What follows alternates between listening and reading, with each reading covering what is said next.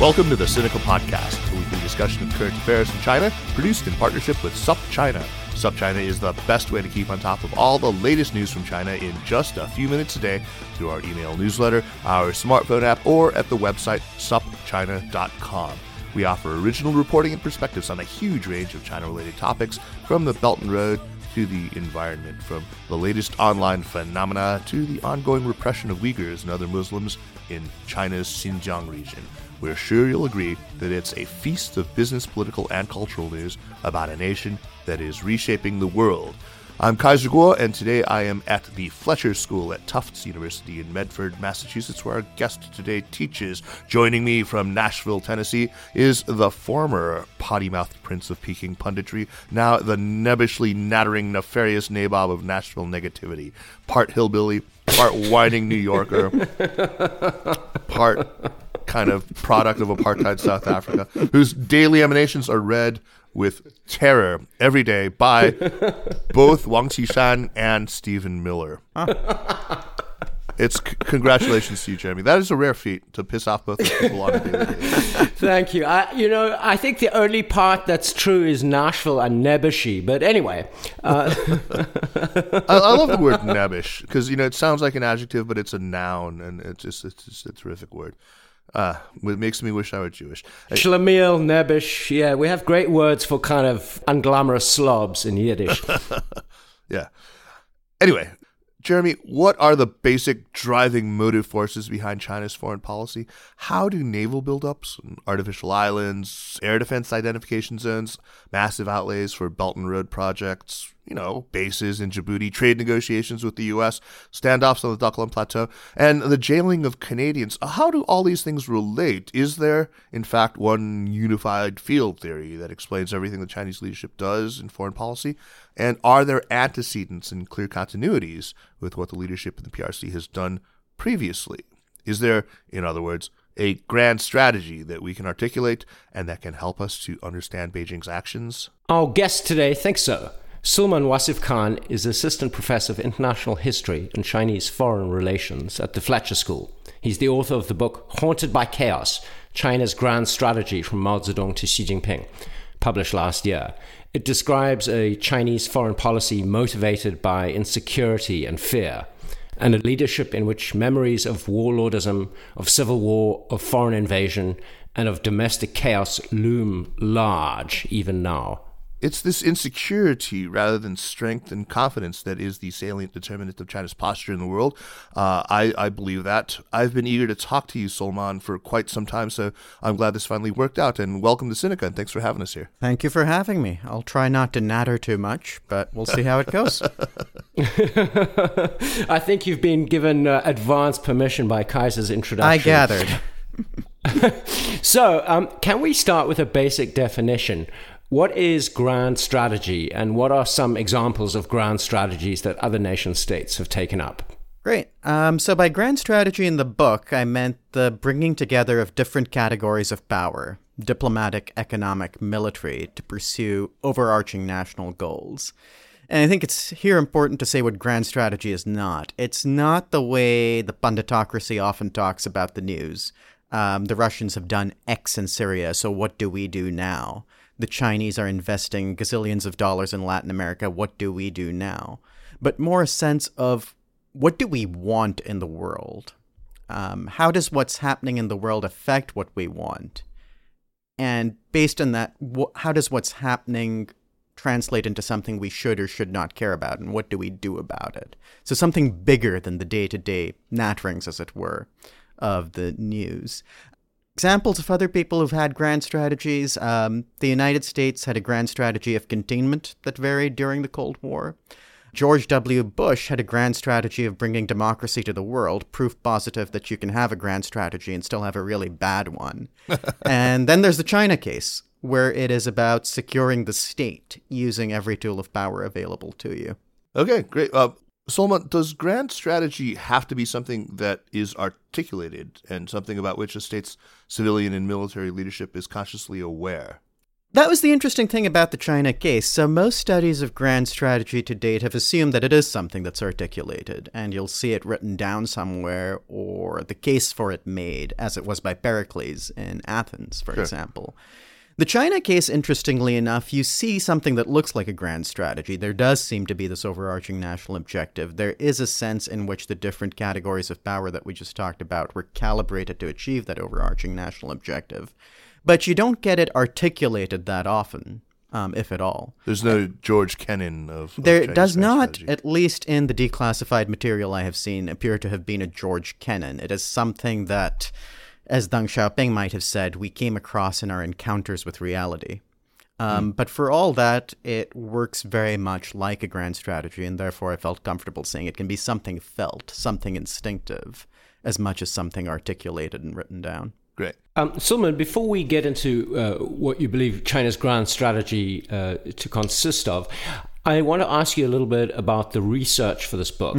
You had the chance to take rare advantage of a brief opening of the archive of the Ministry of Foreign Affairs. What were the circumstances of the archive's opening? Why was it suddenly closed again? And perhaps most importantly, what were some of the really juicy things you managed to unearth while you had access? That was a wonderful time for China's scholars, and I still look back on it very fondly. It's the one archive I've been to where I've been castigated for not wearing a coat in the cold and had a PLA overcoat thrust on my shoulders before I left. I was told I had to eat watermelon when I was working there in the summer because otherwise I don't know what they thought would happen to me, but it was important that I eat the watermelon. I ate the watermelon. Yeah, 上火. I'm sure you would 上火. I did. That was the argument. I wasn't buying it, but I ate the watermelon because that's what you do. The archives opened up thanks to the efforts of Chinese historians. These were people who were proficient in Russian and had gone and done work on Cold War history in the archives of the former Soviet Union. Very good work, actually. And they had come back to their government, and this was the way Cold War historians worked in general at the time and still do with other places, saying, we're going to write this history on the basis of the materials we have found in these other archives. Sulmaan, may I interrupt? Could you just give us a date? When are we talking about? We're talking about so the Soviet archives opened up after the fall of the Berlin Wall and the collapse of the Soviet Union. China scholars started working seriously with that material in the mid to late 90s. I visited the archives for the first time in 2005, by which time, if memory serves, they'd been open for a year, though I'm not quite sure about that. It's that golden age, Jeremy. Yeah. The golden age of liberalism under who and when. It is the golden age. So they opened up the archives based on people saying, we're going to tell the story, and it's important that China's perspective on this be heard. And sure enough, it was important. There are Chinese documents there that, shed a very different light on the Korean War, the Sino-Soviet split, what have you, and that researchers were very fortunate to use. The initial tranche of declassification went all the way till 1959 or 1960, and there was then a second wave a few years subsequent to that went all the way to 65, 66, at which point, of course, the paper trail went cold. So I was fortunate enough to sit there and take notes and use the archives pretty much as I wanted, till around 2012, when I found that many of the materials that one would have liked to use had been reclassified, and with no explanation of when they might be open for researchers again. The why it happened is an interesting question, and there are several different theories floating around about this. My favorite answer being it's all of the above. I'll give them all to you. One was that it was part of this general tightening that China was going through at the time, and that was something that was going to affect the archives much as it had affected other aspects of society.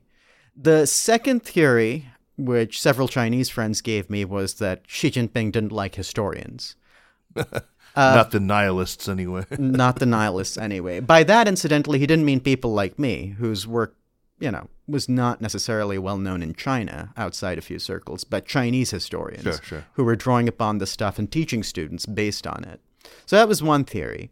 And then the third one had to do with a Japanese journalist found a document in the archives that referred to the Senkaku Islands as opposed to the Diaoyu Islands, and published this in a Japanese newspaper. Now, if you actually look at the document, it doesn't give weight to the claim one way or another. You look at Chiang Kai-shek's diary, he's also got a reference to the Senkakus as opposed to the Diaoyu. But you have to remember that this was at a time when people had different names for different places. That's not in and of itself a position on where does sovereignty reside. But that seems to have been enough for people to say, okay, the declassification has got out of hand, time to tighten up. And the archives were closed. So do you have a theory that you favor? I think it's all of the above. Yeah. I think all those things make sense. That makes sense to me. That year, September 2012 was when the Tokyo government, nationalized the islands, and it all kind of came together in that crazy year, which was, somebody's got to write a book about 2012. What a year! Anyway, Sulmaan, lay out, if you can, what the contours of Chinese grand strategy actually are. What endures across this, nearly 90-year period from the Jiangxi Soviet all the way to the present. And I think that's what's really interesting about your book is that you see these continuities. So what are the contours of it? So we said grand strategy was the integration of different categories of power to pursue an overarching objective. And the overarching objective that seems to have held true throughout has been securing the state. That's the basic goal. Now, that sounds kind of banal at first glance, but, and here's what endures, all these people have a memory of the state not being secure, one way or another. Whether you are remembering the warlord era, whether you are looking back on the Cultural Revolution, whether you are thinking of Tiananmen Square, whether you're thinking of revolutions in Eastern Europe and what they mean, just about every Chinese leader has been haunted by the idea of the state falling apart. And that sense of history is something that has endured across the ages. The other thing that endures, of course, and we tend to take this for granted, is geography. Yeah. So all these people are dealing with a country. It sounds really basic when you put it this way, but it's different if you're an American. All these people are dealing with a country where there are long, vulnerable land frontiers and a very long, very porous coast from which they've faced invasion. That gives you a very different view of the world from the grand strategist in charge of a country that has 3 oceans, Canada and Mexico, for neighbors. Right. So that's one of the enduring things, too. So you've made clear what you believe China's grand strategy is. I suppose I'm more interested in hearing what you believe others have gotten wrong, what isn't, but has been claimed to be China's grand strategy. Yeah, I think this is important, especially now. So the claim you hear most often is China is out to overthrow the liberal world order, without very clear definitions of what the liberal world order might be, but don't let that stand in the way. I thought that was Trump's grand strategy. It depends on whom you ask. So it's the same. It is the same. Maybe Trump and Xi can come together over this eventually, but China's benefited from aspects of what people call the liberal world order, and those have helped secure the state. It has no intention of overthrowing it. And it's conscious of this. It's conscious of this, too. China is out to establish global hegemony. That might happen by accident if it's something that is felt crucial to Chinese security. But it wouldn't in and of itself be the overarching goal that drives them. China is out to overtake the United States. Yes, that would be nice, but much more important is securing the Chinese state. So the aggression and ambition often ascribed to Chinese grand strategy by people is, I think, missing some of the hauntedness that these leaders felt. And that's what I think I'm trying to get right in the book. I'd like to ask a kind of a dumb question from a layperson. In terms of understanding the difference between Chinese grand strategy and other theories that look at the way the Chinese leadership thinks and the way it's influenced by the past. And I'm thinking in particular, we last week talked to Howard French, who's written a book that looks at, I guess, the way China's imperial past may be reflected in the way it behaves currently. How does your theory of Chinese grand strategy relate to theories like that? That invokes tianxia and this. No, I think Howard is careful. I don't think either Jeremy or I think that he really necessarily overdid it, but he looks to an even more distant past. So that's the idea of national rejuvenation, right? That people have talked about a lot. China is trying to restore a China-centric Asia order, is the way that book often gets interpreted. I think there's a couple of things to talk about there. First of all, China's imperial past is actually, it's much less grand than it's typically considered to be. So the tribute system is actually not, tribute's a misleading word in many senses because the way tribute works is it's a set of trading relationships. Right. These are the rituals and things you go through if you want to trade with China, and it's cheaper to do that than to go to war. You get trade, a 3x return, apparently. There you go. That was the typical, yeah. Yeah. But it works for people. China's empires at different points had different security threats. At various points, it wasn't an Asia-centric order. So simply imposing one version of the imperial past on China's millennia of history and saying this is the way it's always been seems to me to be a little misguided. What does strike me from the imperial past, though, is disorder. If you think about the Taiping Rebellion, for example, if you think about the Opium Wars, these are things that I think Chinese leaders still look to in the imperial past and worry about. The stories of the Opium Wars have never actually left the consciousness of the leadership, or Chinese people for that matter, and that's important to remember. Yeah. So let's go a little forward in time to Mao Zedong. You give quite a lot of emphasis to the good chairman in the book. How does the Mao Zedong in your pages emerge as a different kind of strategist from the Mao of other accounts and, perhaps we could say from the conventional wisdom on Mao? So this was one of the more disturbing things to do in the book, trying to see the world through Mao's eyes, which was a discomfiting experience in many ways. The Mao we know now, and not wrongly, I should emphasize, is a nasty person who butchered tens of millions of his own citizens and plunged China into chaos. That's not incorrect. The Great Leap Forward was a tragic thing he inflicted on China. Cultural Revolution, the same thing. The earlier periods of political infighting and the victims that took, so wonderfully documented by Frank Decatur, for example. That's all true. The issue, though, is that you can do horrible things and still be a shrewd grand strategist. Mao can inflict the Great Leap Forward and the Cultural Revolution on his people. He can still wind up with a China more secure than it was before he took over. And that was something I was trying to restore, saying there is that side to him too.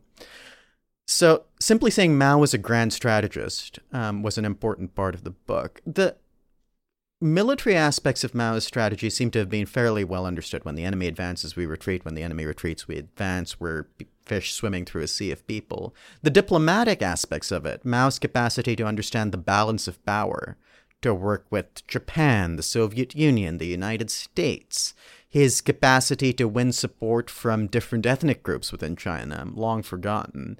These are things that are important, though. Other thing that's worth noting about him is he has an understanding of the economy being important. One of the keys to his victory in the Civil War, not the only key, but one of them, is that he thinks about political economy. He doesn't have to be an economic genius. He just has to manage things a little better than Chiang Kai-shek does, and he seems to have done that fairly effectively. Hyperinflation in that time. I've heard all sorts of stories growing up about that.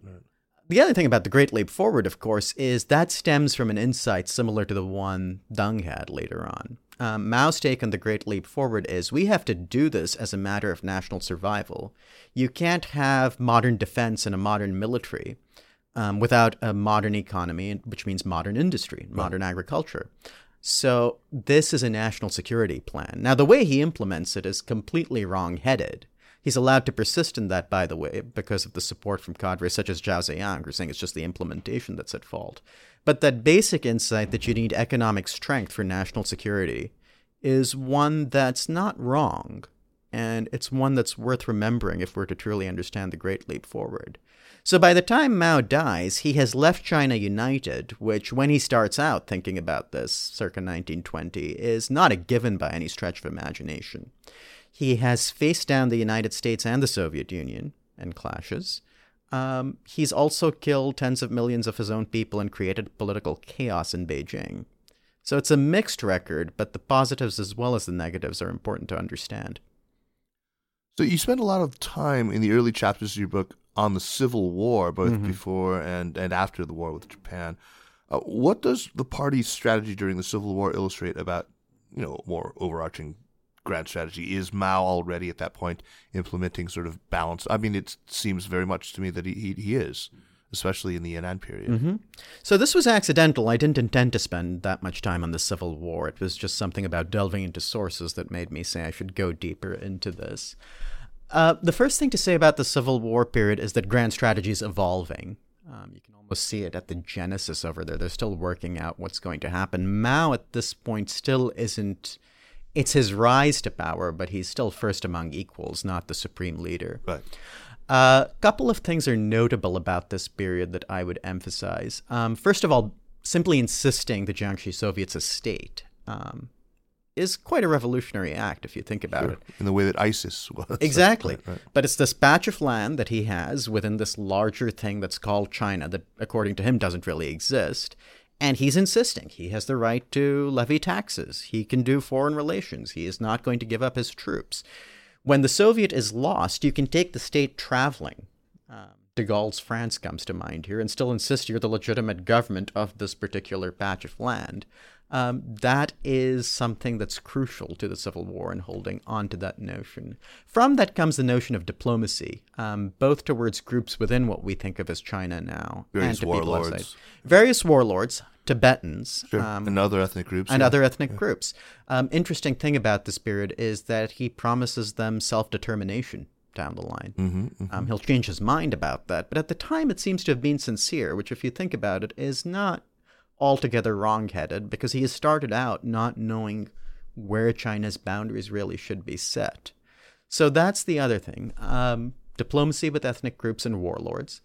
Diplomacy with foreign states. As late as 1941, willing to contemplate working with pro-Japanese forces to balance against Chiang Kai-shek.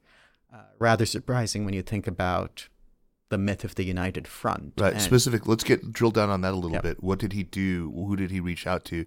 Was he talking to the Wang Jingwei, or was he? That bit doesn't. The archives don't go there, as you can suspect. Specifics on that particular aspect are hard to come by. He throws this out as a suggestion that maybe we should work with pro-Japanese forces.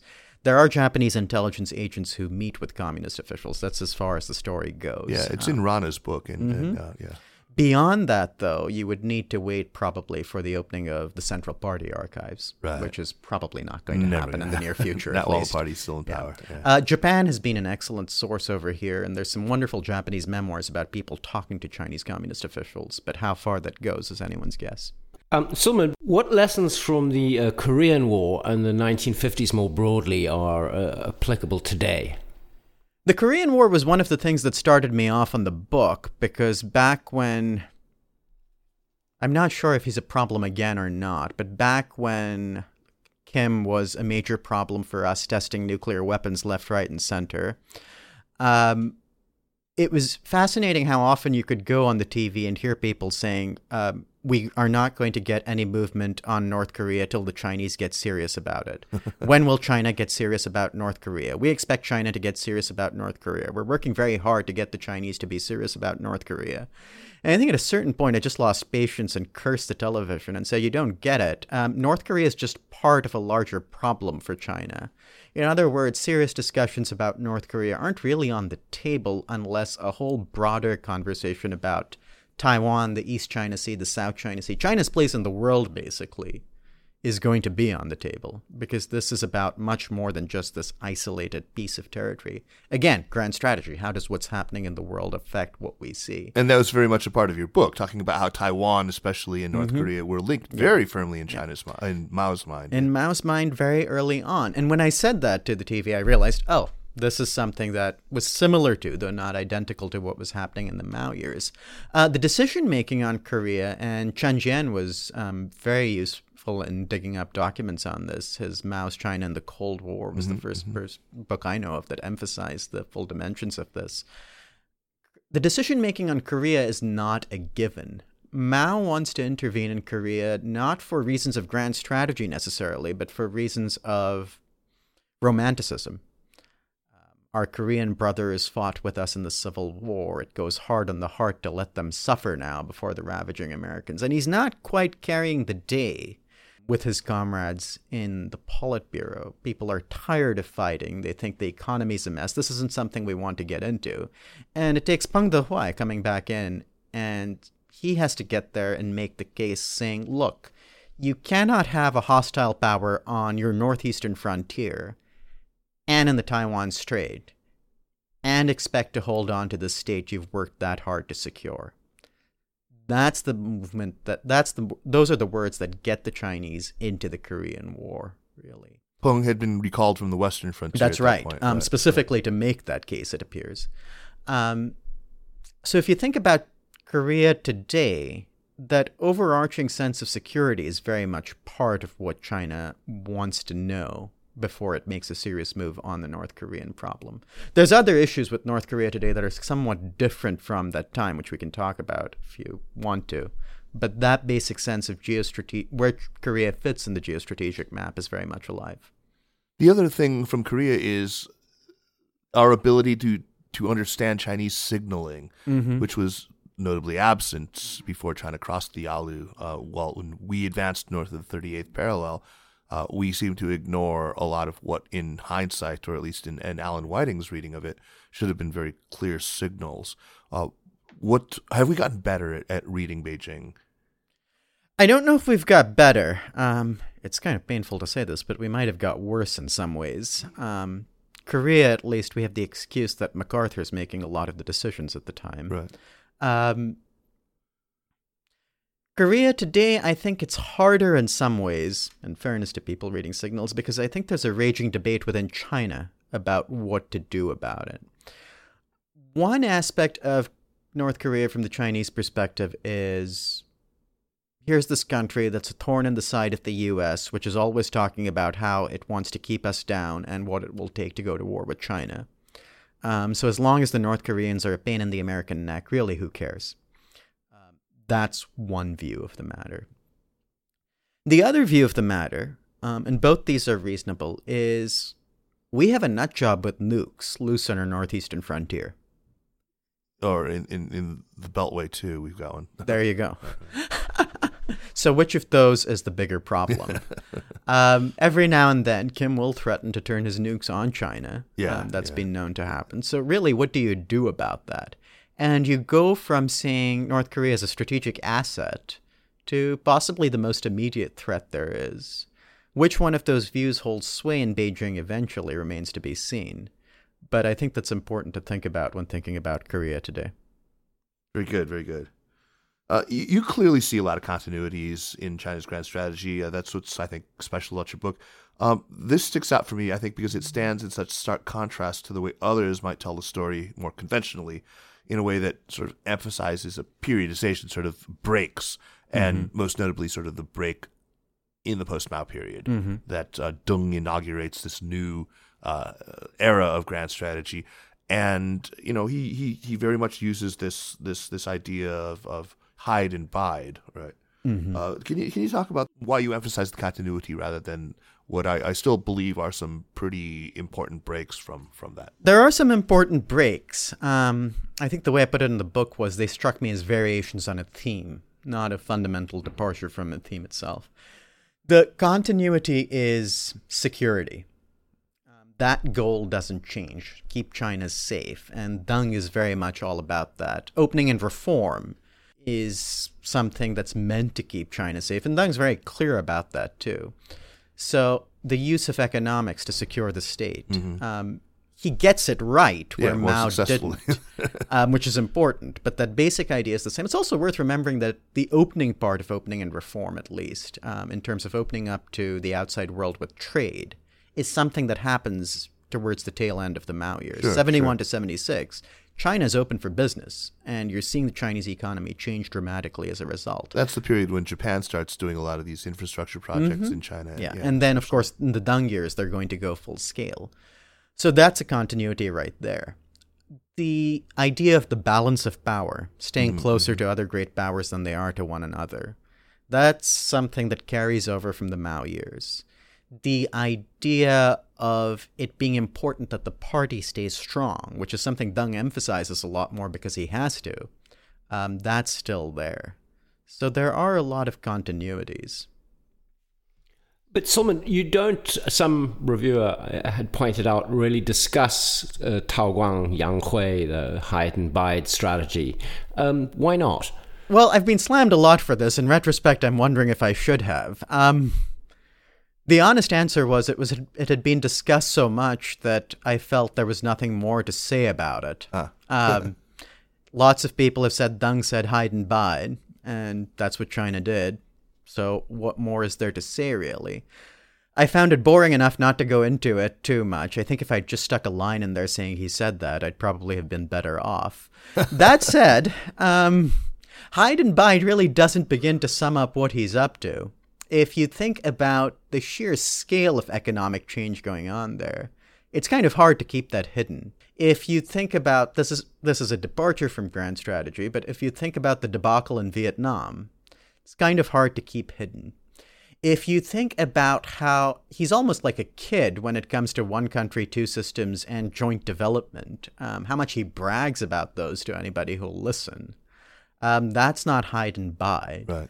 If you're sitting across the strait in Taiwan, and you ain't seeing a lot of hiding or biding. You're not seeing a lot of hiding and biding. You're saying this is something that we really have to think about. You're seeing Taiwanese society divided on, do we want to go with a one country, two systems model? This might be our best out. Or is this a communist conspiracy to take over Taiwan? And there's a faction in Taiwan that's arguing just that. So hide and bide, I get that I should have mentioned it. I think it probably obscures quite a bit that was not very hidden. I would have really enjoyed a chapter where you just repeat what you just said about, why it isn't sort of adequate to describe what was happening. I should probably have done that. Tiananmen Square, no hiding and biding there, and no apologizing either. That's one of the interesting things after Tiananmen. He's going to stick for it and say, come hell or high water, this is what we did. We did it for a reason, and that's the way it's going to be. No biding. Perhaps we attribute a little too much importance to Deng's kind of gnomic utterances. I mean, black and white cat is great, any cat, but if the cat wants to subvert the Communist Party, then the cat is going to end up dead. The cat's going to go then. Yeah, I think gnomic utterances is something we tend to place too much emphasis on when studying China in general. Well, he's kind of gnome-like, right? He is kind of gnome-like, but so with hide and bide or peaceful rise, national Crossing rejuvenation, river, export of the China model, feel for the stones, journey of 1,000 miles. I mean, they're nice slogans to wrap your mind around, and it's comforting for students of grand strategy to say, oh, here's something that actually articulates something that looks like grand strategy. You also have to look at what people do. Right. And in Deng's case, and certainly in the case of a lot of the other leaders we've talked about, what they say and what they do are sometimes at stark variance. Then what do? You kind of have to look at what they do, too.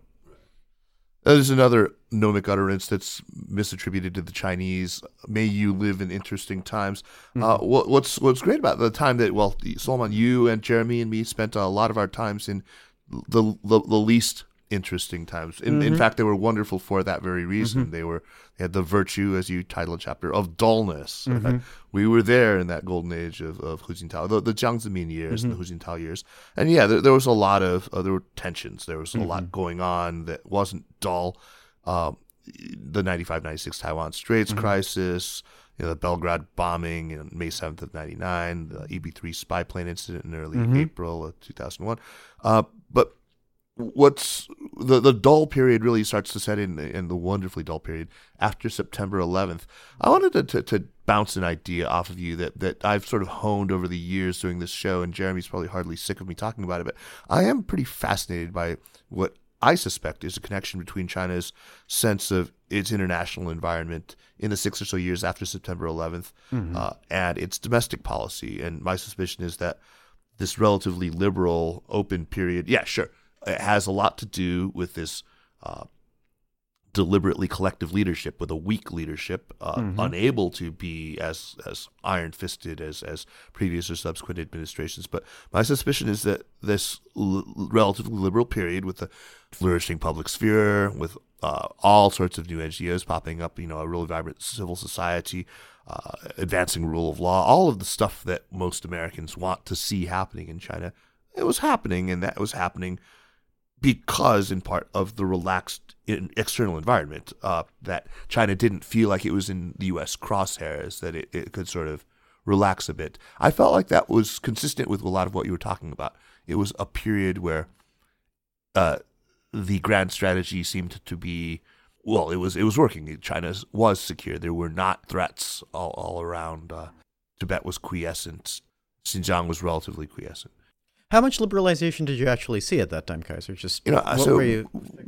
Jeremy and I think you'd agree, like magazine kiosks, right?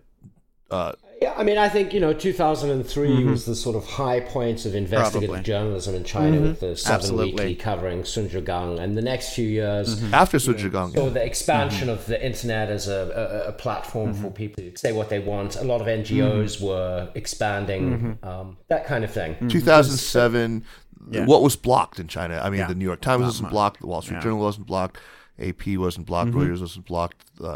BBC, CNN, nothing was blocked except for the usual suspects. The pro-Tibet independence, Taiwan independence sites, Amnesty International. Yeah, it's an interesting question. I think we might have to look elsewhere for the causes, though, than a sense of security, because you start thinking about it. 2001, there's opportunity to improve your relations with the United States. There's also fear, because the United States is loose in Afghanistan. You might be thinking about the Belgrade bombing and saying, what if something like this happens in Xinjiang? They'll call it collateral damage, but what do they really intend vis-a-vis us? You think about the formation of the Shanghai Cooperation Organization and what it stands for in terms of multipolarization and getting outsiders out of the region. That's a response that says, yeah, things are better than they were, but they're not necessarily all sereno. If you think about how people on the other side of the Burmese border at the time felt about China, there was quite a bit of wariness. 2007, 2008, you begin to see fears about what the financial crisis is going to mean. Sure. And real panic about that, partly because it's coming at the same time as, perhaps coincidentally, probably not, sudden outbreaks of non-quiescence in Xinjiang and Tibet. But with the financial crisis especially, there's this moment of panic. What are the Americans going to do about it? And you have Hu Jintao, before Xi Jinping, lecturing the Americans on, you cannot walk away from this system of free trade, of aid to the less developed world, of financial liberalization. We all have a stake in this. If you think about relations with Japan during that time, they go up and down. Sure, bad in 2004, but there was a pretty good period. And cross-straits relations were good too. Bilateral U.S.-China, what were the issues? There was Darfur, and the rest of it is like underwire broad dumping cases in the WTO. There was, poisoned pet food and maybe some drywall that had been exported to Florida. And that was it, though. I mean, it was really pretty quiet. Well, this is the virtue of being a dull person, right? You look at the problems and you say, they're problems. They're manageable problems. Exactly. We'll handle them with a moderation of tone that someone who's not dull might not.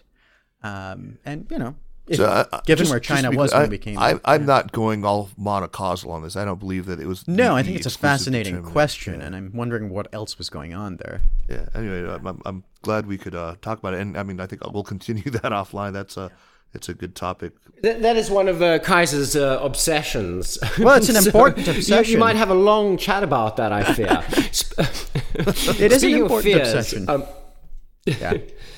Speaking of fears, Sulmaan, what are the fears that haunted Hu Jintao and Wen Jiabao in the later years of their rule, and Xi Jinping? Was it for Hu and Wen, as we imagine, starting with the Facebook revolution, so-called Facebook revolution in Iran in 2009, YouTube, the color revolutions? That was called the YouTube revolution, Jeremy. Yeah. But they all have the name of some American media property. So the internet fears, and I just confessed to Kaiser as we were setting this up that I know nothing about technology, so I'm not quite wired to understand them fully, unfortunately. But some of that goes back to the Jiang Zemin era. Clinton talking about how the information revolution is eventually going to mean political liberalization in China. His folksy expression, you can't nail the jello to the wall. There you go. And it's surprising, perhaps, to American politicians, but Chinese leaders take what we say seriously. Mm-hmm. They actually believe it every now and then, and the interpretation is there is an American plot to liberalize us by binding us into this global system. And what we have to do is take the benefits of it without the party getting thrown over, which is quite an ask, in which, by and large, they manage. So there's that dimension to it. Fears of an economic slowdown in the Hu years, of course, are always present. There's two other things that are worth noting. One is the military. Mm-hmm.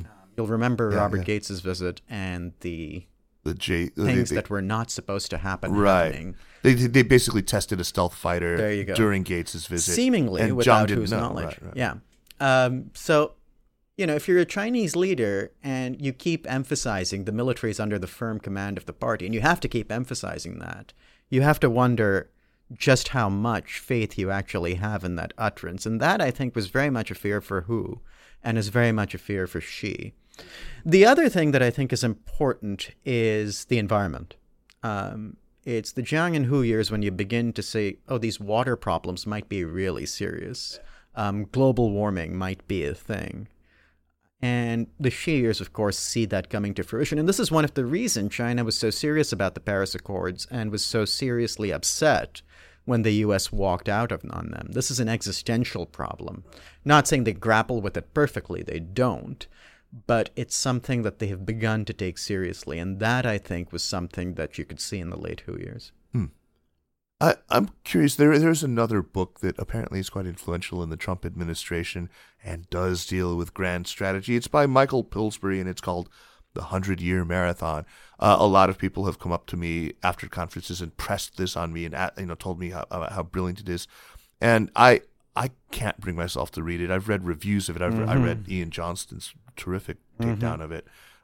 Have you read it? And I have read it. Oh, wow. Well, good for you. What did you think? I think it is alarmist, wrong-headed, and dangerous, is the polite way of putting it. We're all about impolite here, though. So I don't want to curse on a podcast. We can be. I think it says something, and it says something about the way we typically think about China and other countries, that kind of alarmism gains traction. There's that old Atticus Finch line about walking around in someone else's shoes and seeing how they feel. And I think much of the American foreign policy establishment is pretty bad at that. If the Chinese are doing something that we don't like, it's because they're undemocratic or tyrannical. Right. If the Russians are doing something we don't like, ditto. If you're not doing it our way, there is something fundamentally wrong with you. We lack cognitive empathy. We do lack cognitive empathy, which Alan Whiting, whom we were talking about, was big on. I think China is less, even with everything we've seen during the recent past, China is less aggressively ambitious than the Pillsbury book and the traction it has gained in the White House would lead one to believe.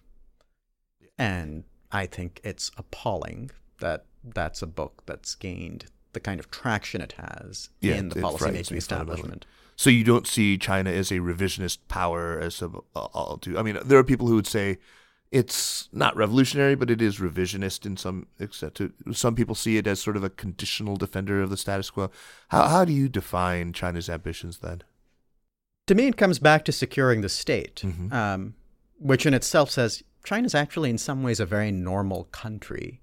You get a normal country that's gone through this growth, that wants to assert itself on the world stage now that it feels capable of doing so. You're going to get more or less the behavior, with some qualifications, that you see in China today. Is it a revisionist power? It depends on what you're talking about. Is it a power that's out to overthrow the liberal world order? Those things, when you start examining, what do you mean by revisionist? What do you mean by liberal world order? Become much more interesting than one would assume. Right. So, does China have an interest in maintaining a system of free trade? Absolutely. Sure. They've got a pretty decent record of complying with the WTO.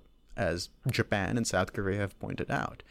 Is China interested in freedom of the seas? South China Sea is a clear exception there, but, they have not said they're going to shut off those places to everybody. The other interesting thing is if you wanted to attack China as the United States, you would try to blockade the South China Sea. I don't know what the military feasibility of that would be, but that would be something we would try to do. Right. Well, there are choke points. There's the Strait of Malacca. Yeah. Right? So the fact that the Chinese are concerned about that is not surprising in and of itself. Very normal. Yeah. The aggressiveness and ambition with which they've started dumping sand into the ocean is something that, Deng Xiaoping probably wouldn't have done the same way. But with Xi Jinping, the personality is different, and that's something that's changed. Is China interested in abiding by international agreements? Well, they stuck with the environmental accords when we bowed out. So in many ways, it is a power that has an interest in continuing with the mores and norms that have kept the world going and kept the world going in its favor. Very good.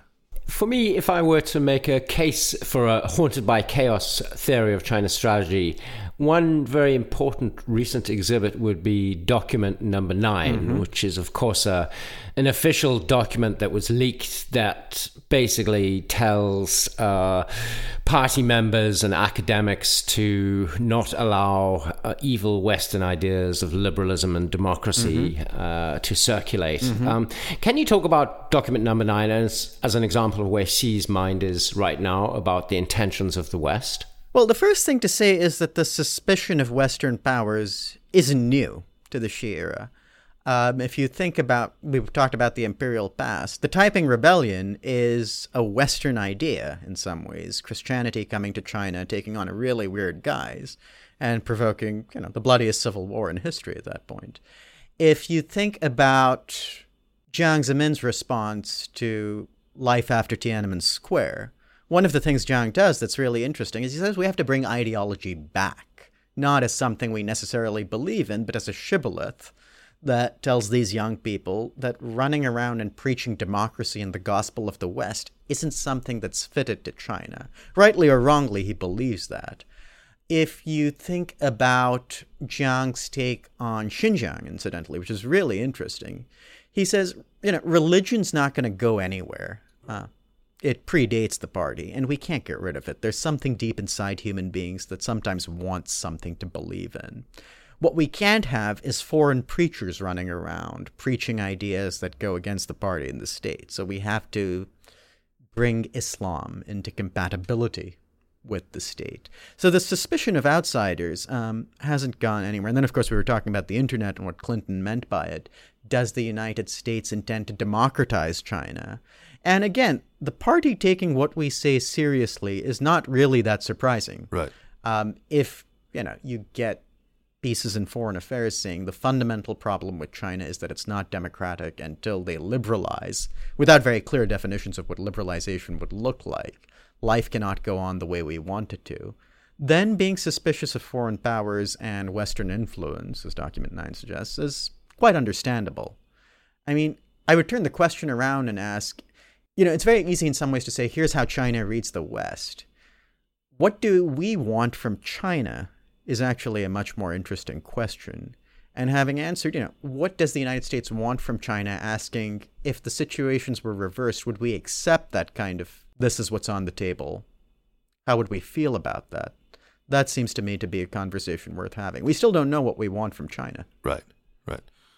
Let's talk about the way in which you describe Xi Jinping as both a continuity of this. He's clearly, very much of the haunted by chaos strategy, the strategic mindset, but the way in which his policies have backfired. He's been overzealous in his flexing and his saber rattling, his belief, apparently, in your words, that to maintain itself as a great power, he has to act like a great power.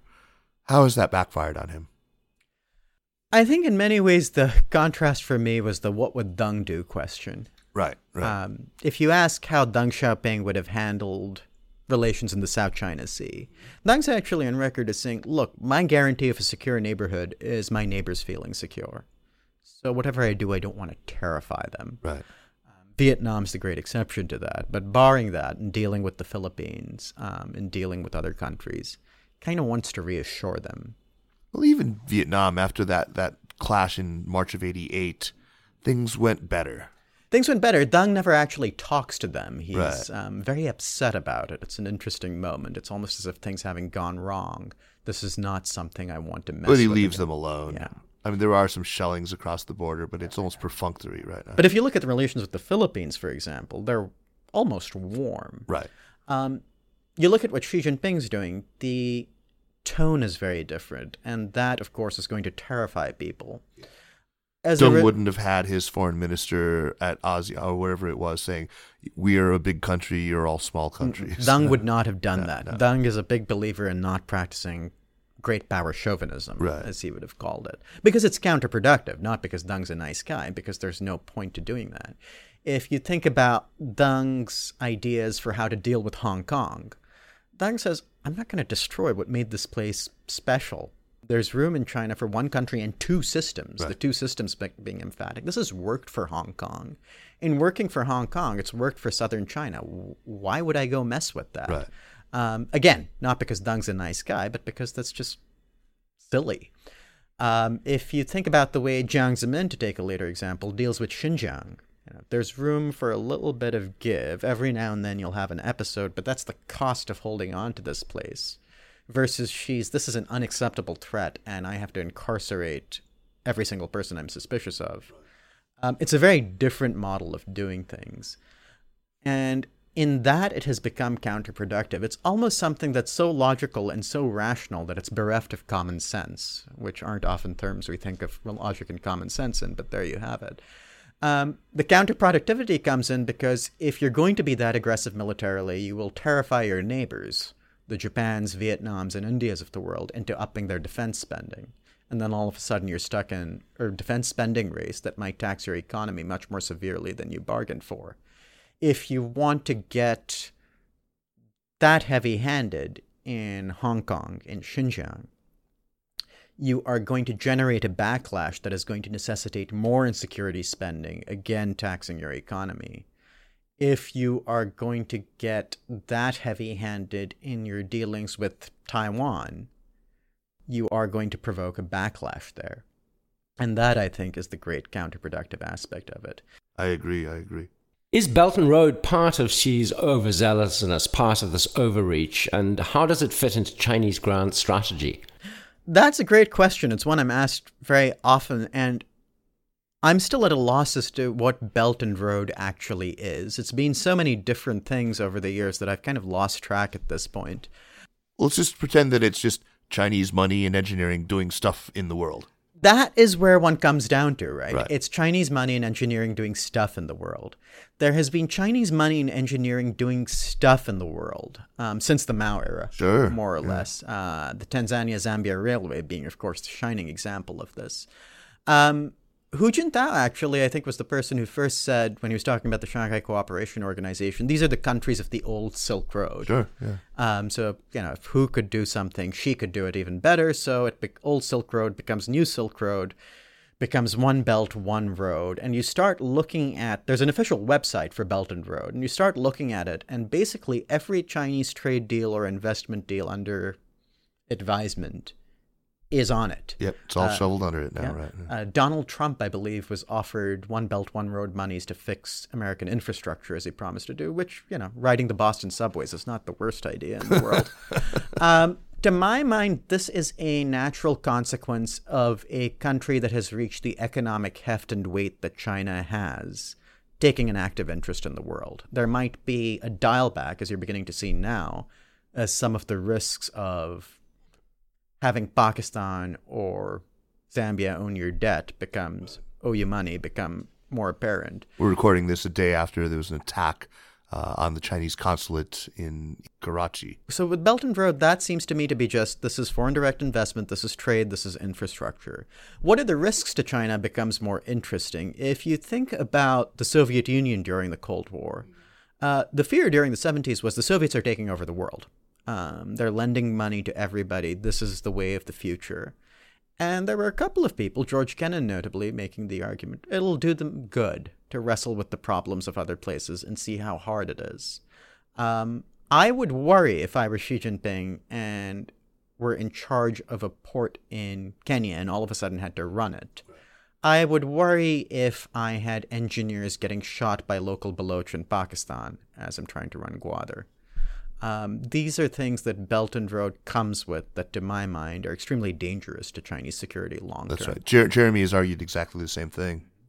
Yeah, that's terrific. Listen, I could talk to you for another hour about all this stuff, but our time is precious. So, and I know that yours is too. So I want to thank you so much for taking the time to chat with us. Let's move on to the recommendation section of our show. Before we do that, I do want to remind our listeners that the Syndicate Podcast is powered by SupChina. If you enjoy the reporting, the columns, the quizzes, the podcast conversations, and all the rest of it, the best thing you can possibly do to keep us going is to subscribe to SupChina Access. For just a couple of bucks a month, you can really keep up on all that's happening in China. You can enjoy discounts on free admission to our events, some of them anyway, and chat with our editorial team on our Slack channel. So tell a friend, sign up, and then thanks for listening. On to recommendations. Jeremy, it is our tradition that you begin, and so why break with that? Okay, I've got another one that people who don't have small kids will not probably be interested in, but a kid's author. They're kind of graphic novels, but really great for 6-year-olds. Nathan Hale is his name.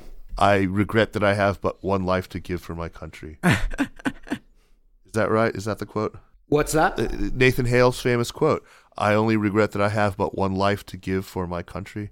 I don't know what you're talking about. I think this is a different Nathan Hale. This is not the Nathan Hale spy for the American revolutionaries? No. Oh, that Nathan Hale. Oh, I wasn't even thinking of that. My American history is obviously very rusty. No, a completely different Nathan Hale. Maybe it's just because I'm in Boston and I'm just feeling it right now. I didn't even think of that. Yeah, same name. Okay, so what's this Nathan Hale?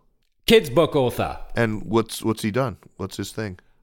A bunch of different books that are really wonderful for 6-year-olds. Okay. They're kind of like graphic novels, and they're fun for adults to read. Oh, okay. All right. Nathan Hale. All right. Hale. Same guy. Sulmaan, you've had an hour to ponder. What do you have for us? Well, being inspired by the suggestion of children's books, and since we've been talking about grand strategy, I'm going to make a plug for Richard Adams' Watership Down. Oh, great book, yeah. Lots of grand strategic wisdom there. General Woundwort is probably the best way of understanding Xi Jinping that I know of. Oh, wow. Where did I see somebody talking about that? Just on Twitter. Somebody had made some comparison. The Watership Down. Anyway, the idea was that Watership Down was sort of instructive for understanding China. And it is very instructive for understanding China. It's very instructive for understanding how sensible planning can work. And it's beautifully written. Oh, gosh. I have not read that since, really, I was maybe 12 or 13 when I read it. I'm going to revisit it. Fantastic. It's one of the things where the whole parable was lost on me. I'm going with a couple of books I read in sort of obsessive waves, and one of my obsessions after New Zealand killings was about white nationalism in America. So I read a book called Vegas by a Norwegian writer named Vegas Tenold, who implanted himself really with, he's sort of embedded with a couple of pretty prominent white nationalists. I can't remember what they're called, the American Workers' Party or something like that, but there's a National Socialist type organization. The book is called Everything You Love Will Burn. And the other book that I read was by a woman named Kathleen Belew. It's called Bring the War Home, The White Power Movement in Paramilitary America. Well, she's really, she is, it's a little bit, it's a great book. She's a little, hits the idea that it's all because of Vietnam a little too hard, but she really does a terrific history of white nationalist movements beginning in the 1970s and leading all the way up to the Oklahoma City bombing, the Timothy McVeigh bombing in 1995 of the Murrow building. So really terrific book. I would highly recommend both of them. The Vegas Tenold book, Everything You Love Will Burn, is extremely readable. The Kathleen Belew book is a little more scholarly, but it's also quite good. So I recommend both of them. I think it's very timely that we understand these guys. Anyway, Sulmaan, so great to have you on. It was a really fascinating conversation. Pleasure being here. Yeah. Thanks for having me. Jeremy, man. Good. Thanks, guys. Thank you, Sulmaan. Good to talk to you. Thanks, Jeremy. The Sinica Podcast is powered by SupChina and is produced by Kaiser Kuo and Jeremy Goldkorn with editing help by Jason McRonald. Drop us an email at sinica@supchina.com. Follow us on Twitter or on Facebook at SupChina News, and make sure to check out our other podcasts, the Caixin Sinica Business Brief, the Pan Daily Tech Buzz China, New Voices, China Econ Talk, Ta for Ta, and the brand new Middle Earth Podcast. Thanks for listening, and we'll see you next week. Take care.